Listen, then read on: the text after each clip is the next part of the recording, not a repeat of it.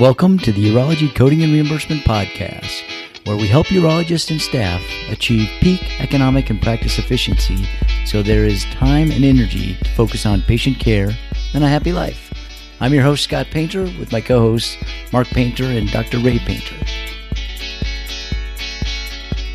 Welcome to episode 30 of the Urology Coding and Reimbursement Podcast. I'm your host, Scott Painter, with my co-host, Mark Painter and Dr. Ray Painter.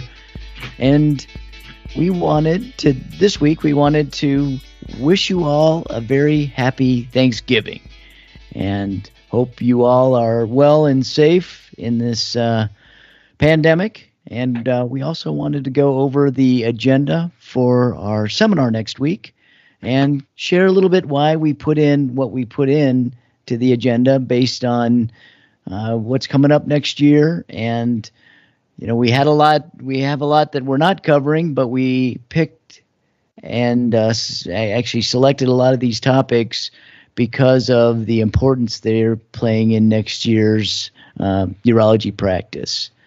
So basically, we're going to start, and this is going to be a live, interactive Zoom meeting where we encourage everybody to turn on their camera and participate and share their information just like they would at one of our live seminars. And with that, we're going to really do our part, or try to do our part in making it so that it's not just a webinar where you're, downloading or where you're just hearing a bunch of information, but rather you're actually participating, asking questions, and learning from others. So we're starting at it's December 4th and 5th, and it goes from 10 a.m. to 6 p.m. Eastern time, and each day. So we're going to start off at 10 a.m. with a welcome and kind of share with you a little bit how to interact with the Zoom for our particular purposes, and then we'll get started with globals and modifiers at 10:30 on Friday morning. So Mark, you want to share, or Ray, why we put in the globals and modifiers at that point in that time? Sure. So we've got a few different things that we're covering relative to all of what you do in billing. And ultimately, when we consider billing, we look at it as many of you know, as a team sport. And all of the different aspects of billing really require some integration and communication. But in the end, if you're missing a piece or dropping the ball on one piece, you're going to end up in trouble on the back end, which is collections across the board. So we try and we are integrating coding and office-based operational issues into the program, and we started off with globals and modifiers, focused on both in-office and out-of-office billing. But before you really get to the point where you're pushing things out the door, you've got to have the appropriate understanding to document well, especially with all the record requests we're getting from the various payers right now. So understanding for both the coders and the clinicians what needs to be in the medical record, whether it's electronic or paper, to support the codes that you bill. You've got to have everybody on the same page right off the bat. And the billers and coders aren't usually in the room when the surgery happens, so you're relying on the clinical staff to actually put all the information down. So we start there with globals and modifiers, really trying to get everybody base level understanding of CPT rules and then Medicare rules on top of that, and then discuss a little bit where the private sector note is. And then we bring in Dr. John Lynn to talk about his operative note communication and how he develops his notes and how he lays the information out. And then we're going to move on to talking a little bit about the operational issues on essentially getting your patients really set up appropriately. We do think it's very important to have your patients understand what their responsibility is. You know, the patients still walk in saying, "Man, I'm paying $1,500 a month for insurance. I shouldn't have to pay anything else." When we all know that's not the case. We got deductibles and co-insurance and co-pays and all the different rules that the payer has. So helping the patients understand exactly what their responsibility is going to be and where their bills are coming from, as well as kind of integrating what you're going to do for prior auths and pre-certifications. We're going to bring that in again a little bit later in the day. So a lot of Friday is focused on trying to understand globals and modifiers, and we do have a long session of scenarios where we're going to use breakout rooms to enhance the discussion. And then in the midst of all of that, we're also going to give you an update on Medicare and the final rule. We understand that as we're recording this podcast, that Medicare has finished their original edits and shipped it over to the Office of Management and Budget for their review. And once that comes out of there, we're hoping we'll get to see that sometime this weekend. Instead of devouring turkey, I may be devouring the final rule and trying to get ready for everything. So a pretty full day. And again, as Scott mentioned, we're really going to focus on getting a significant amount of interaction. We've got stops for questions, and we've got signs and raise your hand stuff. So we really have, I think, tried to leverage Zoom to make it as much like an in-person meeting as possible, saving you a little bit of travel cost and travel time, being able to jump in. And then we are going to force you to get up and leave the computer a few times during the day, because that's a long day. And we do have, a shortened session at lunch, and we're breaking every hour for 10 minutes so that you can get up and refill your beverage. So there will be no napping during this fine experience. And then to round it out on Saturday, we are going to spend a lot of time on the 2021 E&M guidelines, talk about transitions, documentation hints, things we've studied. We will again spend a lot of time with scenarios right after lunch. We'll talk some of the that we've seen to really taking a look at often some of the do to re-engineer your practice with these new guidelines and the lighter lift that we're going to have to deal with as far as patient information. And then in the afternoon, we're going to close up talking about telemedicine.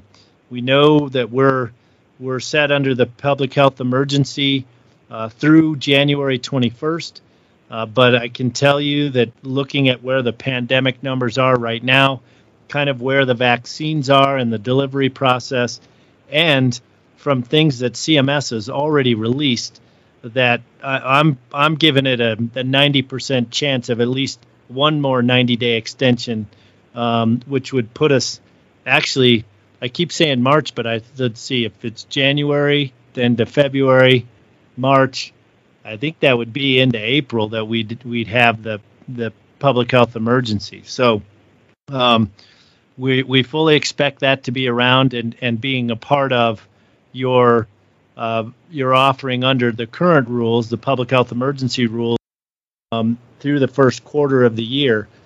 So we'll talk about that, and then talk about maybe ways you could leverage it moving forward, even with some of the conveniences taken away.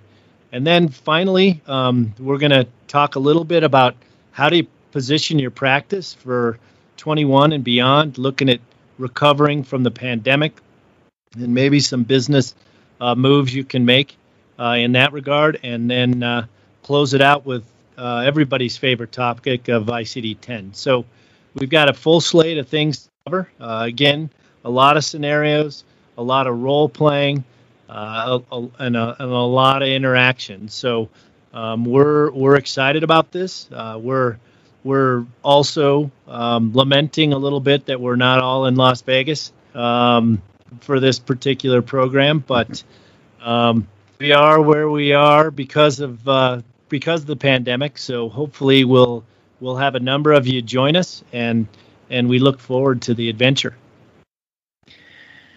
Yeah, that sounds good. And Ray, what do you think when you look at the agenda? What are you really looking forward to in the discussion that you see? Well, Scott, I'd like to emphasize several things that Mark has already mentioned. On Friday, I don't think there's anything more important for anybody than to really and truly understand the concept of the global payment. And that just sets the stage for the modifiers. And that's the reason we include that every year in our seminars. And many of you have heard me say years ago when after we'd been given seminars for several years, I was asked by one of my colleagues, how could I possibly go around the country still talking about the same subject year after year? I told him it was easy, that I didn't even have to change the questions because the payers kept changing the answers. Well, this year it's doubly important because they truly changed the answers on the E&M. This is the biggest change we've had in over 20 years, the biggest one we've had since we first started PRS and started talking to our colleagues about how to get paid for services when they instituted the new rules in '92. And I'm truly excited about that. It's not back to the future, but this time the future is going back to the past. And I'm excited to talk a little bit about the opportunities that the new documentation guidelines for our E&M in 2021 are going to provide for each of you as you visit each of your patients in the office. So I think there's a lot going on, and the new concept of integrating everything is important because we've always mentioned that coding is a team sport, and it does take everybody on the same team and doing their part. So it's always more fun when we have a urologist and a number of their staff with them at the meeting. So hopefully we'll see a bunch of you there at this time.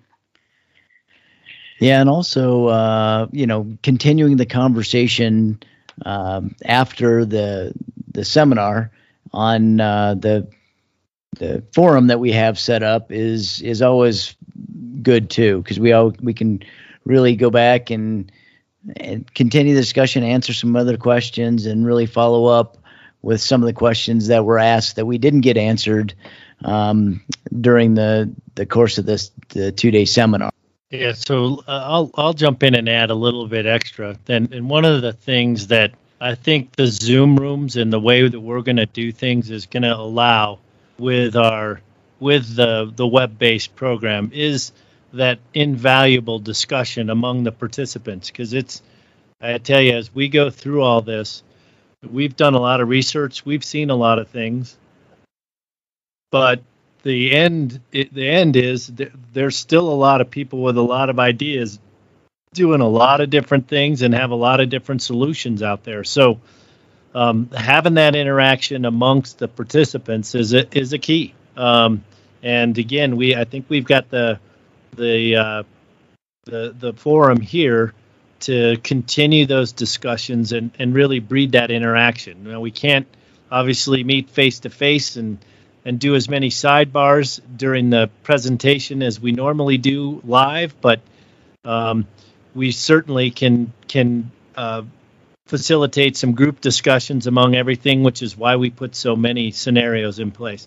And Ray, I am going to say that you may have selectively forgotten our transition from ICD-9 to ICD-10.